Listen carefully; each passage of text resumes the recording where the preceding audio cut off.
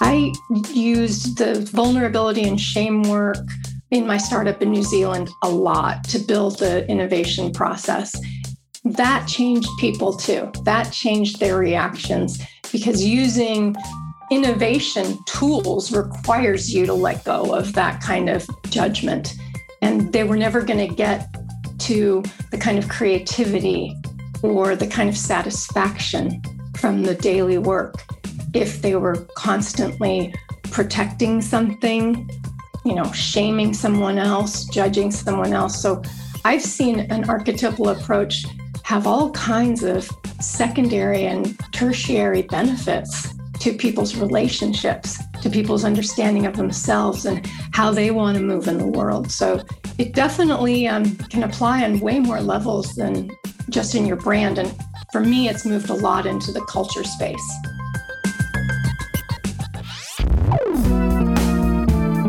Podcasting from Boulder, Colorado. This is the Baby Got Backstory podcast, where we dive into the story behind the story of today's most inspiring storytellers, creators, and entrepreneurs. I like big backstories, and I cannot lie. I am your host, Mark Gutman. Is your brand the provocateur? Maybe it's the activist. Or perhaps it's the muse. I'm Mark Gutman, and on today's episode of Baby Got Backstory, we are talking about meaning, deeper meaning, and connection. And one of my favorite topics, archetypes in branding. And before we get into this amazing episode, and I do promise that once you hear who the guest is, you'll agree that it is amazing. I am asking you to take on the archetype of the advocate, or the companion, or the cheerleader, and rate and review this podcast on Apple Podcasts or Spotify. Apple and Spotify use these ratings as part of the algorithm that determines ratings on their charts. And we want them to identify this show with the archetype of the podcaster, don't we? Thank you for your reviews. I do appreciate it. Today's guest is Margaret Hartwell. Margaret Hartwell. That is such a great name. It sounds very heroine yet playful as well. And I didn't even realize that until I just said it. But that's how I kind of see today's guest. Margaret is one of my true real life heroes because she is the author of a book and toolkit that has transformed how I see the world and how I interact with clients. Her book, Archetypes in Branding, a toolkit for creatives and strategists, is a must-read whether you're in branding or not. Archetypes and archetypal analysis are all about stripping away the noise and getting down to the essence, the core. And that's also the aim of today's interview. In addition to being an author, Margaret Hartwell is an innovation and strategy leader on a mission to empower purpose-driven change at the intersection of design, brand, and culture, and technology. By developing people-centered solutions, she serves as a guide, mentor, and alchemist, those are all archetypes, by the way, to help senior executives and teams solve complex issues. She uses a transformative approach to everyday innovation, employs skills and best practices from a range of disciplines, archetypal branding, transpersonal psychology, sustainable management, and design thinking, all topics we touch on in today's episode. Her experience spans 20 plus years developing design-led businesses in the US, UK, Europe, and APAC. Industries include technology, social and environmental advocacy, health and wellness, media, entertainment and the arts, leadership development, automotive, telecommunications, packaged goods, and travel. And she draws upon and expands on toolkits from the Design Council UK, the Grove, Society for Organizational Learning, IDEO, Stanford D School, and Jean Litka's work at the Darden School of Business, to name just a few sources of inspiration. Recognized for a breadth and depth of applied skills and experience across multiple creative disciplines and business sectors, Margaret began her career as a designer, as one of the founding members of Swissa Miller Advertising, where she served in various roles from studio director to art director to vice president. In London, she was the director of development for the London Design Festival and head of marketing for the Design Council. Once she returned to the U.S., she consulted and coached with Saatchi & Saatchi, PayPal, Jive, Flextronics, BFG Communications, Stanford Lively Arts, Two Fish Bakery, and the San Francisco Symphony. She has teaching experience as she taught live exchange in the pioneering MBA in Design Strategy program at the California College of the Arts and is an engaging speaker, presenter, and facilitator. Margaret has been called an information junkie with a childlike curiosity and is known for having an insatiable appetite for travel, trends, and technologies. She's been an actor, singer, improv player, photographer, scriptwriter, environmental advocate, and founder of a line of infant sportwear called Zero Something. And she currently lives in Salem, Massachusetts. And this is her story.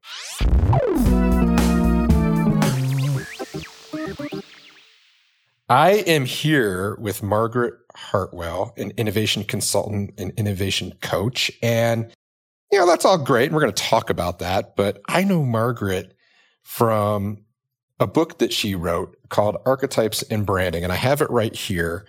And it is literally like, it's well loved. I've got like the corners are like kind of, dinged up a little bit and things are like noted and ripped in here. And I like, more than any other book, you can see here, Margaret, like, and people that are have listened to the podcast. I'm here at the Happy House studio.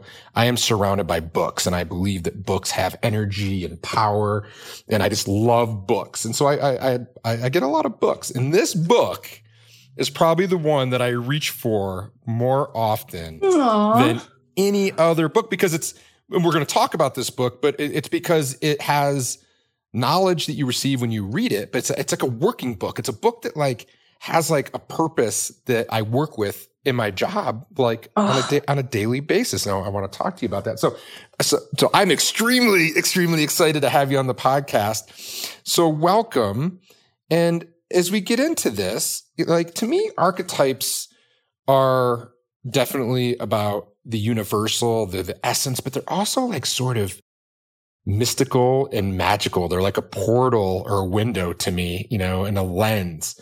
And so with that kind of definition, at least, and I'm sure you have your own, when you were like a young girl, were you into these types of like portals and windows and translation? Like what was young Margaret like? Oh gosh. Well, thanks, Mark. I really am pleased and chuffed that I get to chat with you on your great podcast. And that's a great opening question because one of the things as I was reviewing the kinds of influences and trajectories and defining moments and stuff is I had imaginary friends that I was asked by my mother was asked by the kindergarten teacher to have me leave them at home because it was taking too long for me to answer questions and to do things because I was doing everything in collaboration. So yeah, I think that was huge because my sisters are 8 years older than I am and they're identical twins. And so I had to go to the magical mystery portal world to find my twin. I was like, hey, they got each other. So I made up my own and I made 3. So I outnumbered them. So, but, I think combining that with super bad eyesight, also this is where I went into books. So for me, I love what you just said about books too. I do think they're alive and they are portals as well. So you combine those things together and yeah, it was pretty evident early on that I had a very favorite place in my imagination. Yeah. And were you a creative as a child? Did you think that you'd have a creative career? Did you want to do something else? All I wanted to do was sing. Well, I should say all I wanted to do was anything creative. Let's paint, let's work with clay, let's sing, let's dance, let's act, let's make dioramas.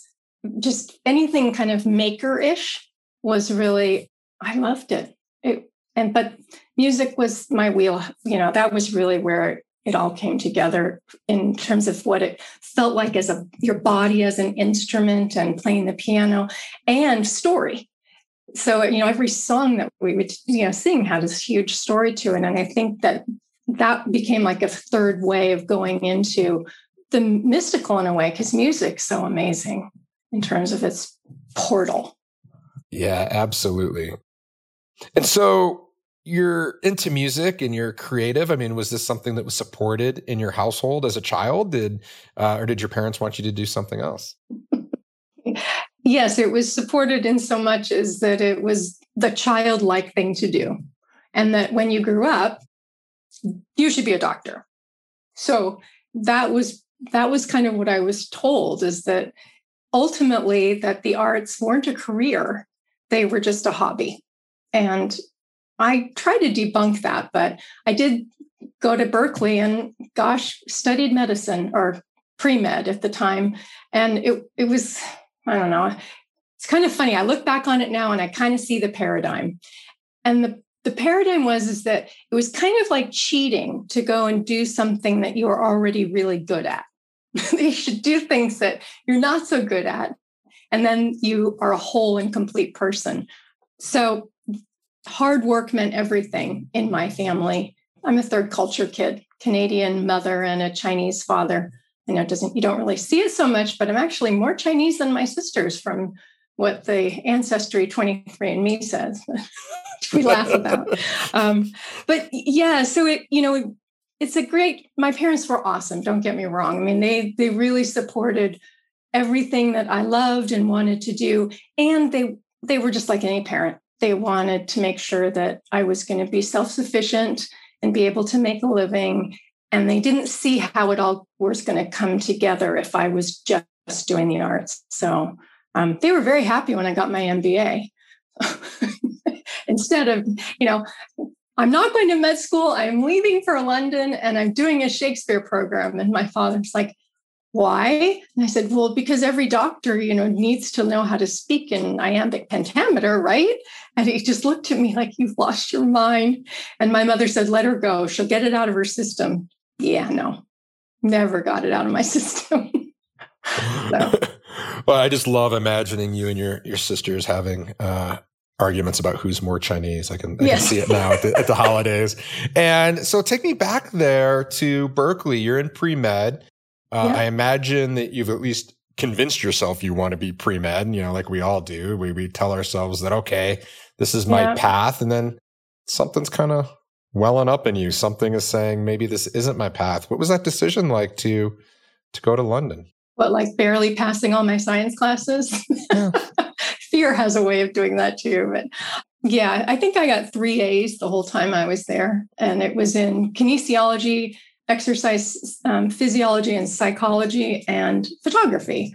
So what was welling up, I was singing all during college. I sang in the Perfect Fifth and then in the Golden Overtones. And that was really what I loved to do. And so I was seeing that I was kind of dying inside. And I was getting unhappy and I was kind of isolating myself at that point. And I thought, what's going on? It was, you always look back and go, well, what were the first kind of crises or existential moments of awakening? And I think before choosing to go to London, that was mine, where I just feel like, why am I doing any of this? What's the point? I mean, wasn't that I was super bad at it. And I was really good at, intuiting people's needs and really listening to people and all that, but to spend the time. So yeah, that was the moment of thinking, well, let's see what this is going to be like. And quite frankly, that's really what kind of changed everything for me, because I just came alive in London. And not just from the tactics and the skills building that the Shakespeare program gave me, but really from the interest in people and in kind of this myth and metaphor just popped. And I think if I look back, I think that was probably where the notion for an archetypal approach kind of, which I would never have been able to put the words to, but that's where it kind of took hold, is I was constantly looking around corners sideways and looking for meaning what's the deeper meaning here? How does it translate into other arenas or cultures or to different people? So, and Shakespeare is an amazing primer for that kind of symbology and metaphor. So, that's where it kind of took hold. And so the question I always disliked when I was going through school, because I never really knew what I wanted to do, was people would always ask me, they'd always say, what are you going to do with that? Yeah. What are you going to do with that? And so as much as I dislike that question, I mean, were people asking you that about the Shakespeare program? What are you going to do with that? So you're going to London and you have Shakespeare, but what after, Margaret? What are you going to do? Oh, totally. Well, yeah. So I was told to come home to finish my degree at Berkeley, because 3 years at Berkeley didn't mean anything. So my parents said, well, if you want to go back, you can go back. Because what I really wanted to do was go to the London Academy of Music and Dramatic Art, because musical theater then had become my thing. So what did I really want? What were you going to do with that? Well, I was just going to keep studying. I love learning. I love being in school. I love, playing essentially. And that's what this program was. But came back and finished my degree. And my parents said, well, what are you going to do with that? And I was like, well, I'm going to move to LA and I'm going to try my hand at acting. And they're just like shaking their heads completely. But at that point, being an actor without a lot of credits, you either become an aerobics instructor or a waiter. And so I started teaching aerobics.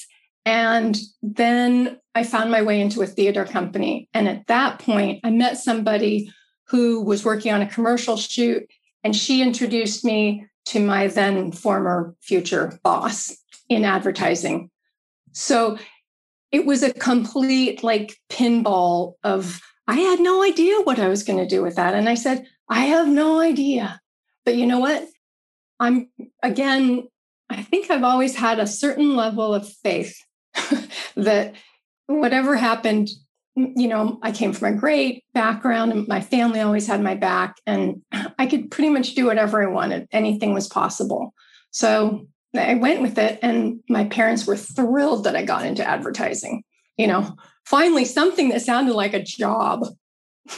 So absolutely. Yeah. And what was that first advertising job like? You were in LA and who were you working for and what was your responsibilities?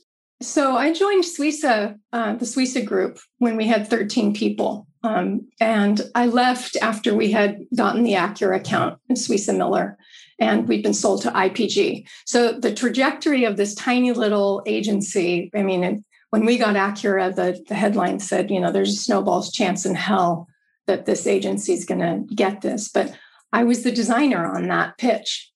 So that's kind of where I was able then at that point to kind of parse out all my responsibilities, because in a smaller agency, I was running the studio. I was doing my own, art direction for clients. I was also doing all the IT, which is the joke of of everything. But nobody else had the confidence to do it. So I was like, okay, I'll learn this and do that. So yeah. So I was able, what was it like? It was like a total roller coaster and really fun. LA advertising in your 20s and early 30s is super fun. People are unencumbered and it was a good support. It was a nice family, and I was able to have my daughter during that time. So, and as a single mom, that was a huge support network. So I learned a ton. And I think that's really where I learned about brand strategy and marketing, is from the creative side of advertising. Yeah. At what moment in that advertising journey did you think to yourself, oh, wait, I might be in advertising. I might make a career out of this. This might be what the future holds for me. Yeah.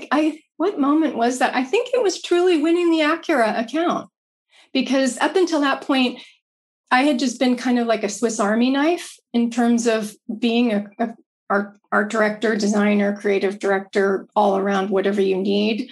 And at that point, I thought, maybe I really do have a knack for this, for understanding people's needs and wants and finding a way to connect with them so that there was some exchange that was mutually beneficial. And so there were a couple of great strategists at the agency too. And ultimately they were a huge influence. And so that when I left my agency, actually, I got to be honest, I got laid off because it was at a really difficult time for the agency. And so I got laid off and I thought, what do we do when we're at our lowest moments, all change moments? We go back to London. So that's what I did. And when was your first interaction with archetypes? Like, when did those even become on your radar and something that you're like, this is interesting? Right. It was actually in my coaching program that I took at the Institute of Transpersonal Psychology in Palo Alto. And it was Goddesses in Every Woman, the Jean Shinoda Bolen book. She also wrote Gods in Every Man. And reading that brought all of, Edith Hamilton's mythology back, because I'd studied that in high school, but never took hold, and Joseph Campbell. And I'd been on the path with James Hillman and, and other kinds of, I guess the Soul's Code was a huge impact for me. But that's when I first found it. And then I found Carolyn Mace's work.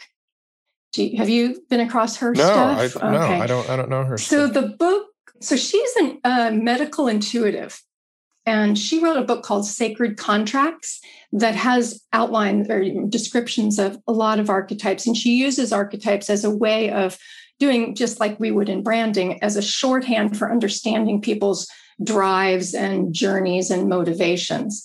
And so I found that book and I thought, this is pretty cool. I don't know what, and I looked more into it, and she actually had a deck of cards.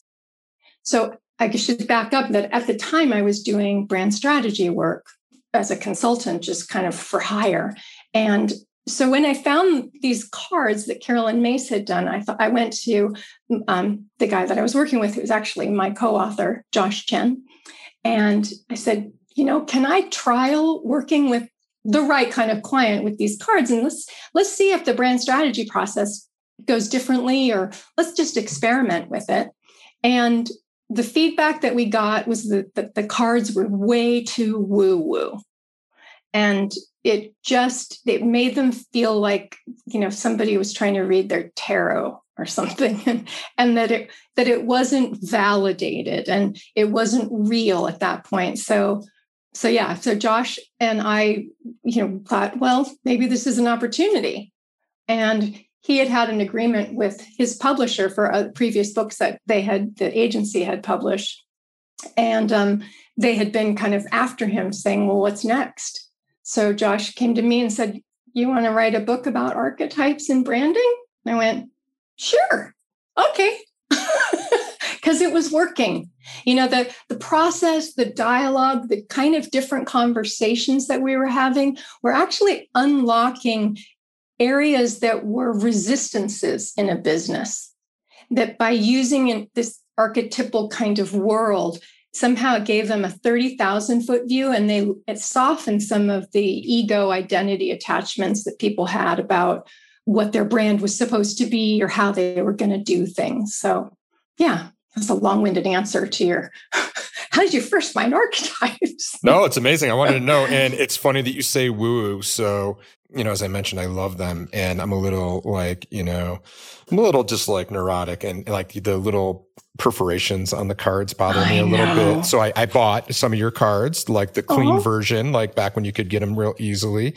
And then I had someone at Etsy make me a special leather case, because when I bring them out, that's like, I'm like, this is magic a little bit, and we're going to go through and I agree. There's just something that, the conversation, because I don't think most clients, especially when you want to involve like the leadership team, have the words, like they don't have the words and so the conversation that comes out of these is so amazing. But look, another team had already written kind of what was considered the book on archetypes, and Carol S. Pearson and Margaret Mark, and they wrote about 12 of them. So like, why not? Like, why is that not just enough? Like, why did you create this amazing book with 6? Because now it seems so easy and obvious to me, but like it also must have seemed really daunting, like why did you think that there was a market for this? Well, first off, I mean, the hero and the outlaw. Wow. This is all this work is standing on their shoulders. Totally. I give them massive props. They were at the forefront of bringing this, of course, into the business and branding world. And so it just wasn't nuanced enough for me. I started out, looking at things, and they felt like they were bordering on stereotype, or like so many words that kind of find their way into their vernacular that they end up losing their meaning, losing their unique essence and stuff. And I think that's true as culture evolves, is that, words go in and out of having meanings. So I didn't see anything wrong with trying to, nuance something a little bit, nuance the magician to an alchemist. Why wouldn't you do that?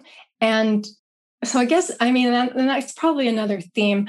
People ask me, why'd you do this? And I think, or why did I do anything like in my life? And pretty much my answer is, well, why not do it? So yeah, it was a little daunting. And I'm the first to say that, with writing any book that gets published, it's like I go back and I shake my head like, no, I should have put that there, or should have put that there. That, there's always room for improvement. So yeah, I've got a list on my computer of the next kind of set to flesh out with people. And I'm looking for a way to maybe do that in a collaborative sense. So, somebody came to me and said, will you work with me? I was a brand practitioner. Will you work with me to find this a unique expression of an archetype for this client? And we did, and we completely fleshed out the connoisseur.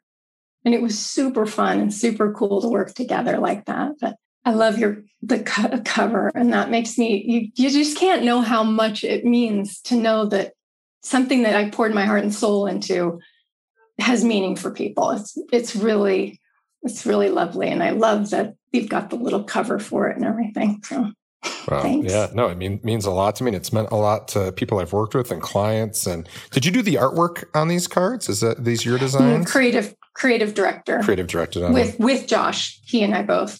But we had an amazing team of designers. So the breadth of designers, of course, you see different styles all throughout there. But we also, so it was kind of our backstop, if you will. Like if this wasn't going to work, we thought, well, at least we'll have something that we could say, well, I don't like green, or, like I like that style of design that clients could say. So we were backing ourselves up with some other layer of meaning or usefulness in the design world for that. Hence the different designs. So. Yeah. And I find archetypes so interesting. I've often just thought about like completely running an entire agency process around, top to bottom, like just being like archetypes. I haven't gotten there yet, but when you work with clients, what's kind of your go-to way of using archetypes? How do you like to start with the cards and the conversation, and what are you ultimately hoping they're gonna land on or discover? Right. So I'm rarely hired to do the one thing, to do just the archetype work. It's odd how they'll come because they want to do archetypal work. And then we have the initial conversation, and it always kind of fleshes out into something that's more what you would just call a big brand strategy, like the work that you do. So the archetypes I see them as part of the gestalt of your brand strategy, in a sense that you can't ask them to do all the heavy lifting. And also, I think that they're evolving. So as stakeholders change and their relationships with the brand change, then they have to have a certain developmental path to them as well. So I usually include a developmental path for an archetypal approach. But to your question about how do I usually start, it's kind of a classic design thinking process where I do a kind of a discovery phase to understand where there may be gaps or potential alignments to be found. And then we go into really exploring what has been done before, because I don't want people thinking that, let's not throw the baby out with the bathwater. What can we use moving forward? And then they usually it's a codification of truly what value they're providing, what values they have, what is their mission, and getting them to distill that. And at that point, I do it pretty much the same way that I said I do it in the book, which is that you just sort with a facilitated question process. And I think that's probably, if I will, say the secret sauce, is because you can't just do this digitally and go, oh, I've got my archetype now. There's a deep reflection, as I don't even tell you because you're doing it all the time too. It's like it reflects back something that resonates. Like you can feel it in the room when it's happening. There's that term entrainment, which is that musical term where a frequency will start to create another frequency at the same resonant vibration. That's what I feel when we're starting to get close in the sorting process and in the questioning process. And then before we actually decide, is not really the right word because we've been revealing things all along, but before we say choose and commit to a process of including archetypes throughout the value chain, we actually dig into the value chain and see whether or not this archetypal expression can come to life in all the different areas of the business, in the operations, in the processes, in the systems, in marketing and sales. How can it become a organizing principle for both the brand and the culture? So those are the kind of questions I ask, and it's really more about chunking them down into modules that I do in the different workshops. And I use a lot of other exercises to elicit the kind of resonance that you will. And a lot of them are design thinking exercises. I like to really see how we put it to the test before we choose and commit. So how would this affect the customer journey, right? Does this affect your value proposition? How does this align with, the strategic path for the business? Because that might shift things as well. Like, are they on an M&A track? Because at that point, we're actually dressing up something differently than we would if we were a startup. So those overlays, the developmental overlays of the business come into factor as well. Do you find it hard to sort of back up or back out if you've chosen a archetype and you've gone through this prototyping, if you will, and you're like, that's not working? Does then everyone just kind of says, yeah, like it's not working? Pretty much. At that point, I don't know. You know what? I'm curious to see what your experience with the process is. But for me, the process of this kind of introspection and alignment of everything changes the way that people hold on to right and wrong. They're not as much about finding a solution as opposed to finding a process that continues to reveal value. And it's not so solution-based. So it's not just one and done. Everybody understands that this is actually something that is going to grow along and with and inside and outside of us. We've actually changed the game. And it's not for everybody. Some people really want just a solution. And it's pretty amazing to watch them fight you. And you just go, okay, well, this isn't the right time. I'm not the right one for you. So, but that's okay. I love it. And, I think about, one of the challenges I have with clients is they are so like solution oriented, even when it comes down to working with archetypes. And so they're like, okay, like, what are we doing here? Like, what are we trying to get to? And, right. And, so I have put some parameters around it. I'll say things like, oh, well, we want to find your archetype that makes you why, like that resonates with your why, or the archetype that makes you unique in your space. But that's just kind of the way I've done it, because I feel like you have to put these parameters so the client can understand what we're trying to get. Otherwise, it's harder for them. It's a little too woo-woo, And I totally agree. And I'm definitely you kind of woo-woo. have to calm them down. You have to kind of calm down the cognitive dissonance, if you will. And usually I've done a whole pre-education about the value of archetypes and how they, increase your economic value, what a brand-led valuation looks like, and how it actually translates into an intangible asset for your M&A, if that's what you're doing. And then also just, really looking at educating them in a way that gets them on the same page, so that they let go a little bit. It kind of shakes them loose. So, and then you can do those things without that. The other piece that I think that's been really important lately for me is Brene Brown's work. Found it seemingly, a long time ago, but I used the vulnerability and shame work in my startup in New Zealand a lot to build the innovation process. And that changed people too. That changed their reactions, because using innovation tools requires you to let go of that kind of judgment.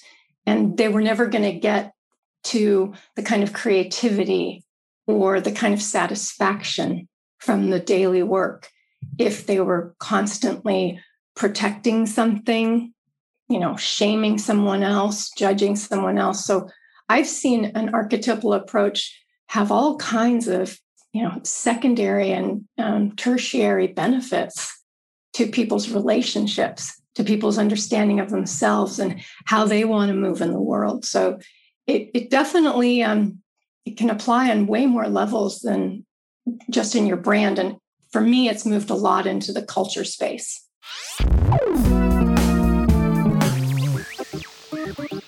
A common question I get all the time is, Mark, can you help me with our brand? Yes, we help companies solve branding problems. And the first step would be to schedule a no-obligation brand clarity call. We'll link to that in the show notes, or head over to wildstory.com and send us an email. We'll get you booked right away. So whether you're just getting started with a new business, or whether you've done some work and need a refresh, or whether you're a brand that's high performing and wants to stay there, we can help. After you book your brand clarity call, you'll learn about our brand audit and strategy process. We'll identify if you need a new logo or just a refresh. We'll determine if your business has a branding problem, and you'll see examples of our work and get relevant case studies. We'll also see if branding is holding your business back and can help you get to the next level. So what are you waiting for? Build the brand you've always dreamed of. Again, we'll link to that in the show notes, or head over to wildstory.com and send us an email. Now back to the show.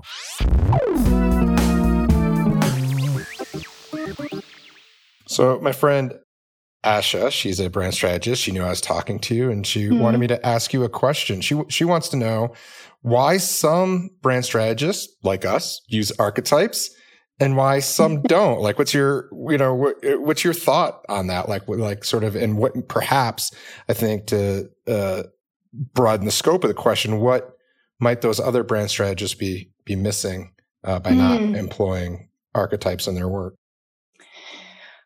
Oh, gosh. Well, why do some use it and some not?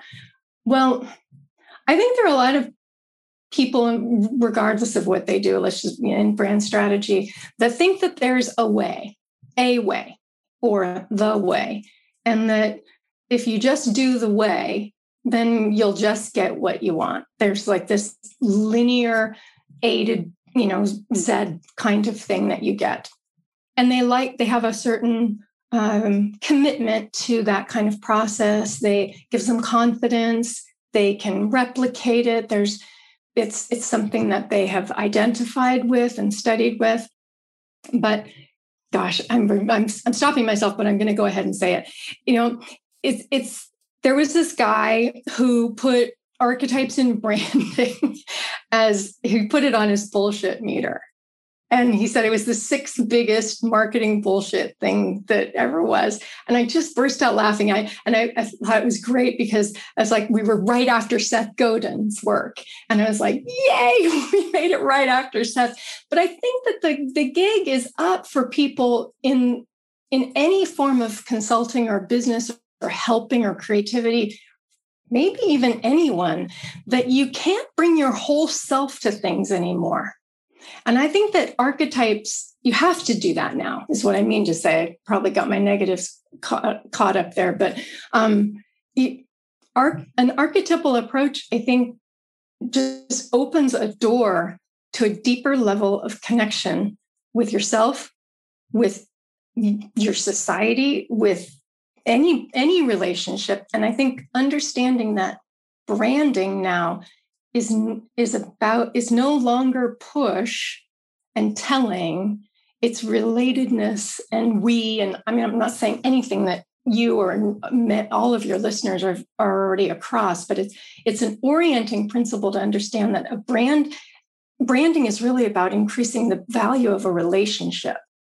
So much in the way that you would increase the value of relationship with your family or a friend or your community. So why do they not use them? I think they're scared of them because they don't know how to flesh them out into a 360-degree living embodied way of being. And I will admit I probably have a leg up here because I studied acting. I mean, I know how to step into a character and kind of feel what that is, right? I've done a ton of improv. So, just the idea of sparking new ideas off of other people and being able to play in that space.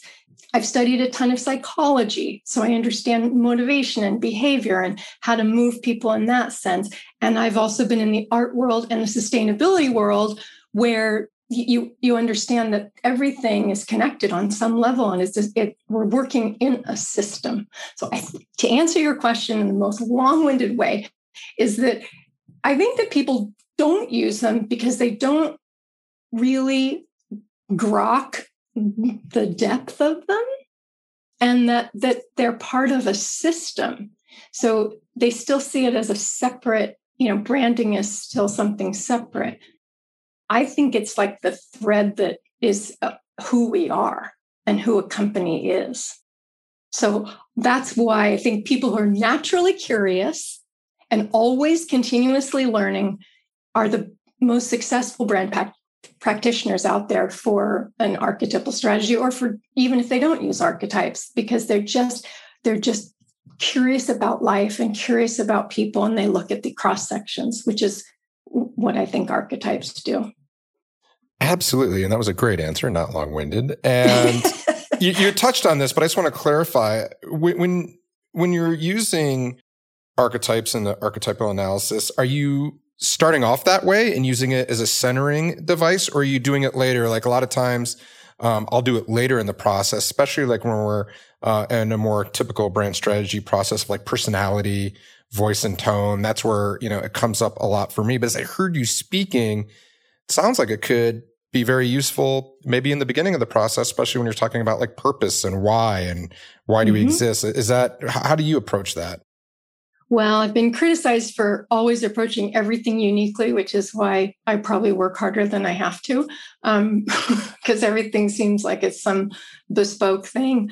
Again, I have to say, I think I just feel my way. I wish I could say that there was a process, but you can, from the discovery, half an hour with a company in a discovery session about what it is they're saying they want, what it is that they're doing, and asking them where they want to be reveals something that tells me then where this needs to happen. And I've done it at the very beginning, just to kind of ground them into the notion of talking about what's going on in a story fashion with people that have specific drivers and motivations and universal stories to them.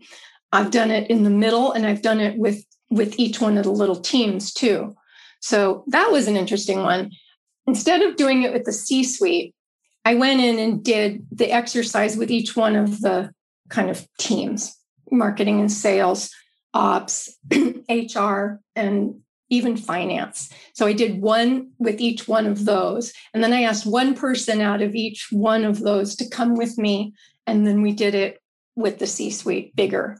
And those people were so, they were, of course, really engaged at that point and loving the process, but they were the greatest kind of contagion, excitement for the process that the C-suite had to give up their boo-hoo on it all. And they were fed by the people that really were on the front lines. I don't like to use those metaphors, but in the trenches with the company's purpose and not just directing it. So I've used them at every different phase. It's crazy, but it's really satisfying to walk back into a client's office and see, an image of the card, or somebody has it on their T-shirt, or somebody's using it in a mug, or they're actually sitting there, because we do some grounding work, I guess you could say, for creativity purposes, to get you in a place where you can hear your own creative muse. And so they have a little technique that I teach them. So in watching them do it, it's pretty cool. It comes from Eric Maisel, who's a renowned kind of artistic and creativity coach. And it's a breathing process, but it puts people quickly into a space of being able to kind of channel the archetype, the story of that archetype. So yeah, it's everywhere. At the beginning, I think it was more that we used it right. We used it more in a kind of more traditional sense, that it came usually after the collage. I used to do a lot of collaging with people to try and get them to elicit what was going on visually for them, and also to hear how they would tell a story, because I would have them collage on a certain theme, and then they would have to tell the story back to the group while listening to music, telling me then which music actually worked for them too. So it was a little bit more of a predictable process at that time, but then I've seen it seems to work everywhere now. So lots of applications. So many. And that's what's so great about archetypes and archetypal analysis. What's it like being the archetypes and branding person, being the expert? Like, what's hard about it? I imagine that a lot of people come to you for different things. You get a lot of probably comments and criticism, like the person that said you were the sixth most bullshit marketing trend or whatever. Exactly. Yeah. I mean, what's hard about it? Having put this work into the world and so many people resonating with it and using it, which is great. But what don't we see about that? I guess based on who I am, and which is an overlay all unto itself to the work. I guess what's hard is that sometimes it does make me want to hide, like I'm going to disappoint people, or that I won't be able to find it with them, or sometimes getting too egoic about it and find it for them, that somehow I will let them down.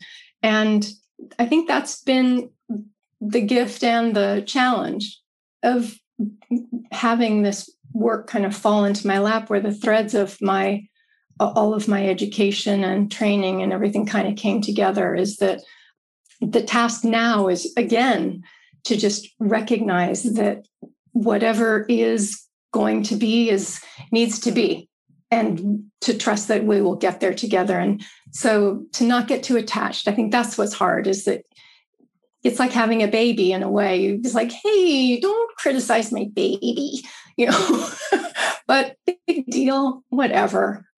Good days and bad days too. There's definitely people that like to criticize, and all I think back to is the way that Brene Brown has brought the quote about being, kudos to the man in the arena.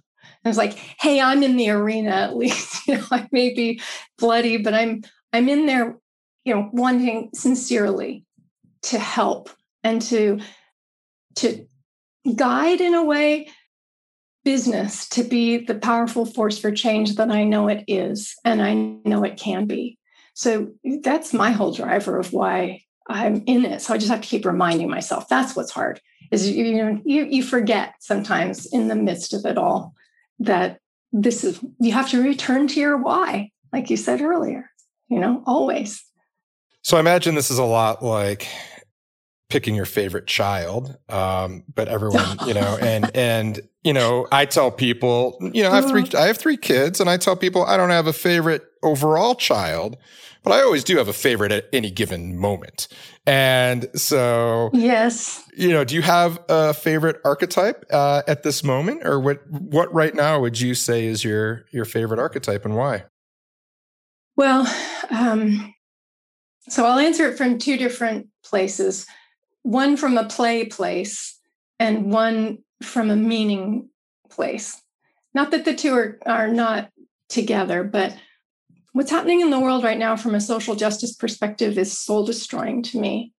And to me, then, I really, if we can awaken the strength of the activist in people that think that it doesn't touch them, but it's shifting them.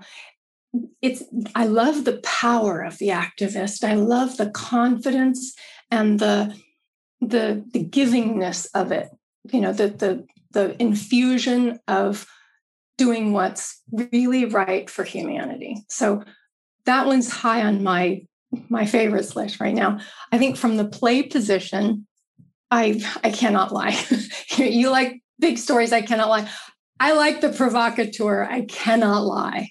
It's anything that wakes people up is totally my favorite thing. So what's your favorite provocateur brand right now? Ooh. Or it doesn't have to be favorite. That's such a tough question, but what's one that's on your mind and that represents that archetype well? Well, so this is where I think that what I'm going to name is actually a company where I think that the provocateur is either a secondary or tertiary. But the insurance company Lemonade they're disrupting and provoking a different mindset around the insurance industry. Are you across their work? Yeah, I'm familiar with Lemonade. Yeah. Oh yeah, I just think it's amazing what they've done with machine learning to get claims processed quickly, and that it's actually in the benefit for the collaborative in a way. So I think that that's part of, they've provoked people to say, I don't need to accept this. So I think there's probably a big provocateur in that company right now, but I wouldn't say that they're a provocateur brand. I really think they're a citizen brand. Citizen jester, actually, because I just think they're fun, funny. Yeah. Talk a little bit about that really quick. I mean, you mentioned primary, secondary, tertiary. How do you organize that and use that as overlapping lenses when you're talking about archetypes? Yeah. I do, again, I know I said this in the book, but I do kind of think of it as you're wearing different clothes. You're still the same person, but when you go hiking, you're not going to wear a black tie, And so the primary and secondary and tertiary show up, like you just said, as lenses, or I like to think of them as facets of, like looking in a kaleidoscope. If you change the orientation just a little bit, you get a completely different color picture and all that. It's still the same kaleidoscope, and it still has all the same parts. You're just choosing to put one part of it forward with the intent of not being, what kind of sycophant would you like me to be, but with the intent of actually connecting. So what part of me is going to connect the most? What authentic part of me? So if that's my tertiary, or, fine. If that's the tertiary archetype, that's fine. I'm just thinking of a way that this was kind of quantified, is that we had metrics. We established metrics for kind of how much of certain pieces of communication would be in the primary, secondary, and tertiary. So we tried to keep a balance. We graded basically how the writing was netting out in terms of the stories, so that we understood that we weren't over-indexing on one or another. And that if we did find ourselves shifting around or being uncomfortable with it, it was time to refresh. Love it. I love it. And so, I started off the show introducing you as an innovation consultant and innovation coach. What is that? What does that mean? And how does that show up for you? Because that's where you're focusing your time right now. I think I basically I'm a change person. I just am a change agent. And that's usually what I get hired to do, is to do some kind of change with people, whether it's on a one-to-one basis or in a company basis or a family basis. Because I also do just coaching with people as well, executive coaching. So, I have attorneys and CEOs that are looking for a different way of showing up and recognizing, much like you said earlier in our chat, is that you kind of know something is going on inside of you, and an archetypal lens can help with that, and other kinds of connection as well. So innovation is just I think for me, a fancy word for creative change. So I like to say that I instill creative courage in people. And that's what I do and help to do. Yeah. Why is it hard for people, your clients, to have creative courage? It's not easy. Well, we've been fed a pretty steady stream of fear, steady diet of fear recently a lot. And I think that the macro world is also making us feel very, insecure and changing. And so it's hard to have the courage because we've been taught that we can't fail. And that's not real. It's like good relationships don't have conflict. No way. Yeah. And if you're a successful person, you don't fail.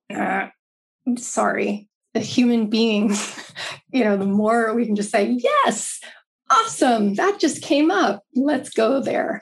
I think that, and just keep looking at your hat, Mark. And I think that's really where everybody's unique brilliance is recognizing that all those things are baseline. All those things are to be embraced. And if you just let them out of the right wrong box, then they're all actually just gifts and tools to be applied to however you want to live and be and do. And so we're in the midst of a pandemic. Mm-hmm. We're hopefully winding down. But how have you been dealing with archetypes? Because I talked a lot about, my box, my cards, and it's so magical to be in a room. So how have you translated this into a tool that people can use virtually? Well, I think I've mentioned to you that my favorite tool is Miro. I'll give them a shameless plug. I don't own any stock or anything, but to me, that has changed everything. The ability to collaborate in a virtual space on a whiteboard in that way with Post-its. I mean, I can run innovation workshops in the same way that I did, physically. It is what I had to get used to was using a couple of different monitors to make sure that I could still really catch into people's reactions and their engagement. And so how has it changed the way I facilitate? Well, I'm much more cognizant of getting people to play specific roles for me. I don't, because I'm needing to watch in a way where I can't sense it as much. I always have a timekeeper with me that's only doing that. Somebody who's looking at my timed agenda, saying, hey, we only got 5 more minutes for this one. What do we want to move? And also great note takers, because I can't do all those things virtually. I can actually take notes when I'm there physically and going around, because somehow that works out because it's kind of part of the making of it all, but I can't seem to do that in a virtual space. So having good note takers and people who are actually listening and inputting the stuff into the boards has been important. I found that Miro is an easy way for people to sort as well, because I just put up all of the archetypes and then they would just pull into piles and then we'd sort again. So that's what it is. I think I've worked only with Miro and Zoom. So And now they have an integration. Thank you, Zapier. So. Yeah, I like Miro too. Miro, if you're listening, I don't like your pricing model. We have to talk about that, but we're not going to use time. It takes a lot of management on my time. I'm like, I don't need to be managing like seats and things. But what I also wanted you to mention, you kind of alluded to it, but I just want everyone to know that Margaret has also digitized all the cards, and so you can go to her website. We'll link to that in the show notes. You can grab a licensed version of those cards and then bring them into Miro so that you can play around with them, which I think is amazing, and I think it really, is it as good? No. But is it the next best thing? Absolutely. And I think it's really made things amazing. So I just want people to be aware of that. If people are looking to get into archetypal analysis, like how would you suggest they get started? I mean, I'm assuming get your book and then what? Well, I would like to get them sooner than that, in so much as, gosh, be curious, be hungry, be a hedonist at the smorgasbord of life and just study and look and observe and witness anything that you can. And then once you've identified that this is really a path for you in terms of brand, don't stop learning about yourself and learning about myth and story and narrative. That to me, I think is deepening your resonance with the impact that different messages have is one of the best ways to hone your skill at unearthing and revealing a true archetypal brand rallying cry, if you will. So, yeah, that's what I would say. And then, yes, of course, read Margaret Mark, read Carolyn Mace, read Joseph Campbell, just read, and watch. I think films are one of the greatest ways of learning about, what is alive in a culture? What are the influences? So I guess it's really more just about being really hungry and for knowledge and for input, stimulus, and looking for the intersections, and then making sure that they also somehow come together for a positive meaning, and that you take responsibility for the impact that you create. So is that the way I would say how to get into this business? Follow your nose, you'll be led. And if you're listening, I'll just say, Margaret's being humble. Her book synthesizes everything. Like I'll admit something right here on the show. I have tried to read Joseph Campbell's work like 100 times. I get through like maybe 30% each time at best. I want to tell everybody that I'm a Joseph Campbell person. It's pretty rough. So if you want to go through that, some of that academia, be my guest. But if you want to have something that's quick and actionable and synthesizes it with some beautiful artwork as well as great words, I highly, highly recommend the book. Margaret. Thanks, Mark. And by the way, I keep seeing your name, Margaret Hartwell, on Zoom. I'm like, what a cool name, like Margaret Hartwell. Like it sounds like maybe you work like at the newspaper on a comic book or something, like Margaret Hartwell. I just love it. But what's next for Margaret Hartwell? What are you most looking forward to? Well, I'm looking forward to getting back with people. Gosh, I'm kind of an introvert. I am an introvert, and I didn't realize how much I really wanted to be around people. So what's next is really enjoying being able to just connect with people in all areas of work and play and community and everything. I think your question was probably more in terms of what am I going to do next, or where is my work taking me? Am I right? It's one way to take it. Absolutely. Well, so strangely enough, I've gotten to travel the world with work, and I've just loved being able to do it. And I really, traveling's hard, 3-4 trips to China, New Zealand, Australia, it gets really hard. And I'm getting a little tired of it. So my partner and I actually bought a huge Victorian in Salem, and we've been renovating it. So now the hope is that we bring kind of the world to us here. So that's one component of it, because it's amazing how many people that have booked into our Airbnb have actually read the book. It's wild. They go, do we have archetype themed rooms or anything? Lady. Well, I guess Salem's kind of all archetypes, right? So that's kind of just in the background for fun, but it's really, I'm really keen to move into more of a coaching and teaching place at this point. I'd like to keep on, maybe 2, 3, 4 clients, but teaching's really amazing. I taught at the California College of the Arts, and it was in the design MBA program, and I loved it. And so I think the future is going to hold more teaching. I'm building out an online course right now. Again, one came out when the book was first published, but it was less than what I'd be proud of. So I'm doing that, building that out. And we'll see how the coaching goes, really working with individuals, practitioners who want another sounding board or another input for bigger clients that they're doing this work with. And we'll make sure to link to all your contact info in the show notes if anyone's interested in continuing that work with you. Yeah, I will say, Mark, if people want to, if they want to follow me on Instagram and then send me a message, just put the BGTS, or what is that? Baby Got Backstory. BGBS. Yes. Yeah, there it is. What is it again, Mark? BGBS. Yeah. Or no, wait. Put that. Yeah. BGBS. Got Backstory. Yes, there it is. Put that in your message, and I'll send you an email to give you a discount on the course when it comes out. So that's fantastic. We'll make that happen too. Thank you for that. I'm sure there's going to be a lot of people who are interested. Margaret, as we come to a close here and we're running out of time, I want you to think back.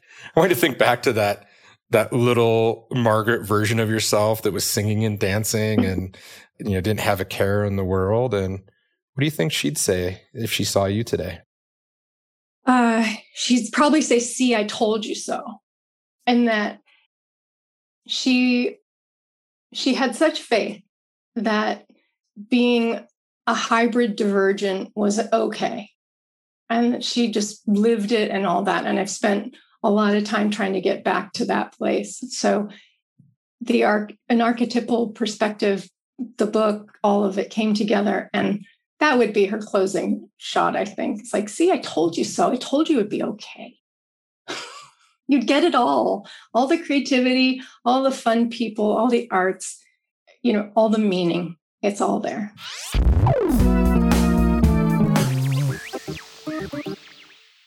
And that is Margaret Hartwell, author of Archetypes in Branding.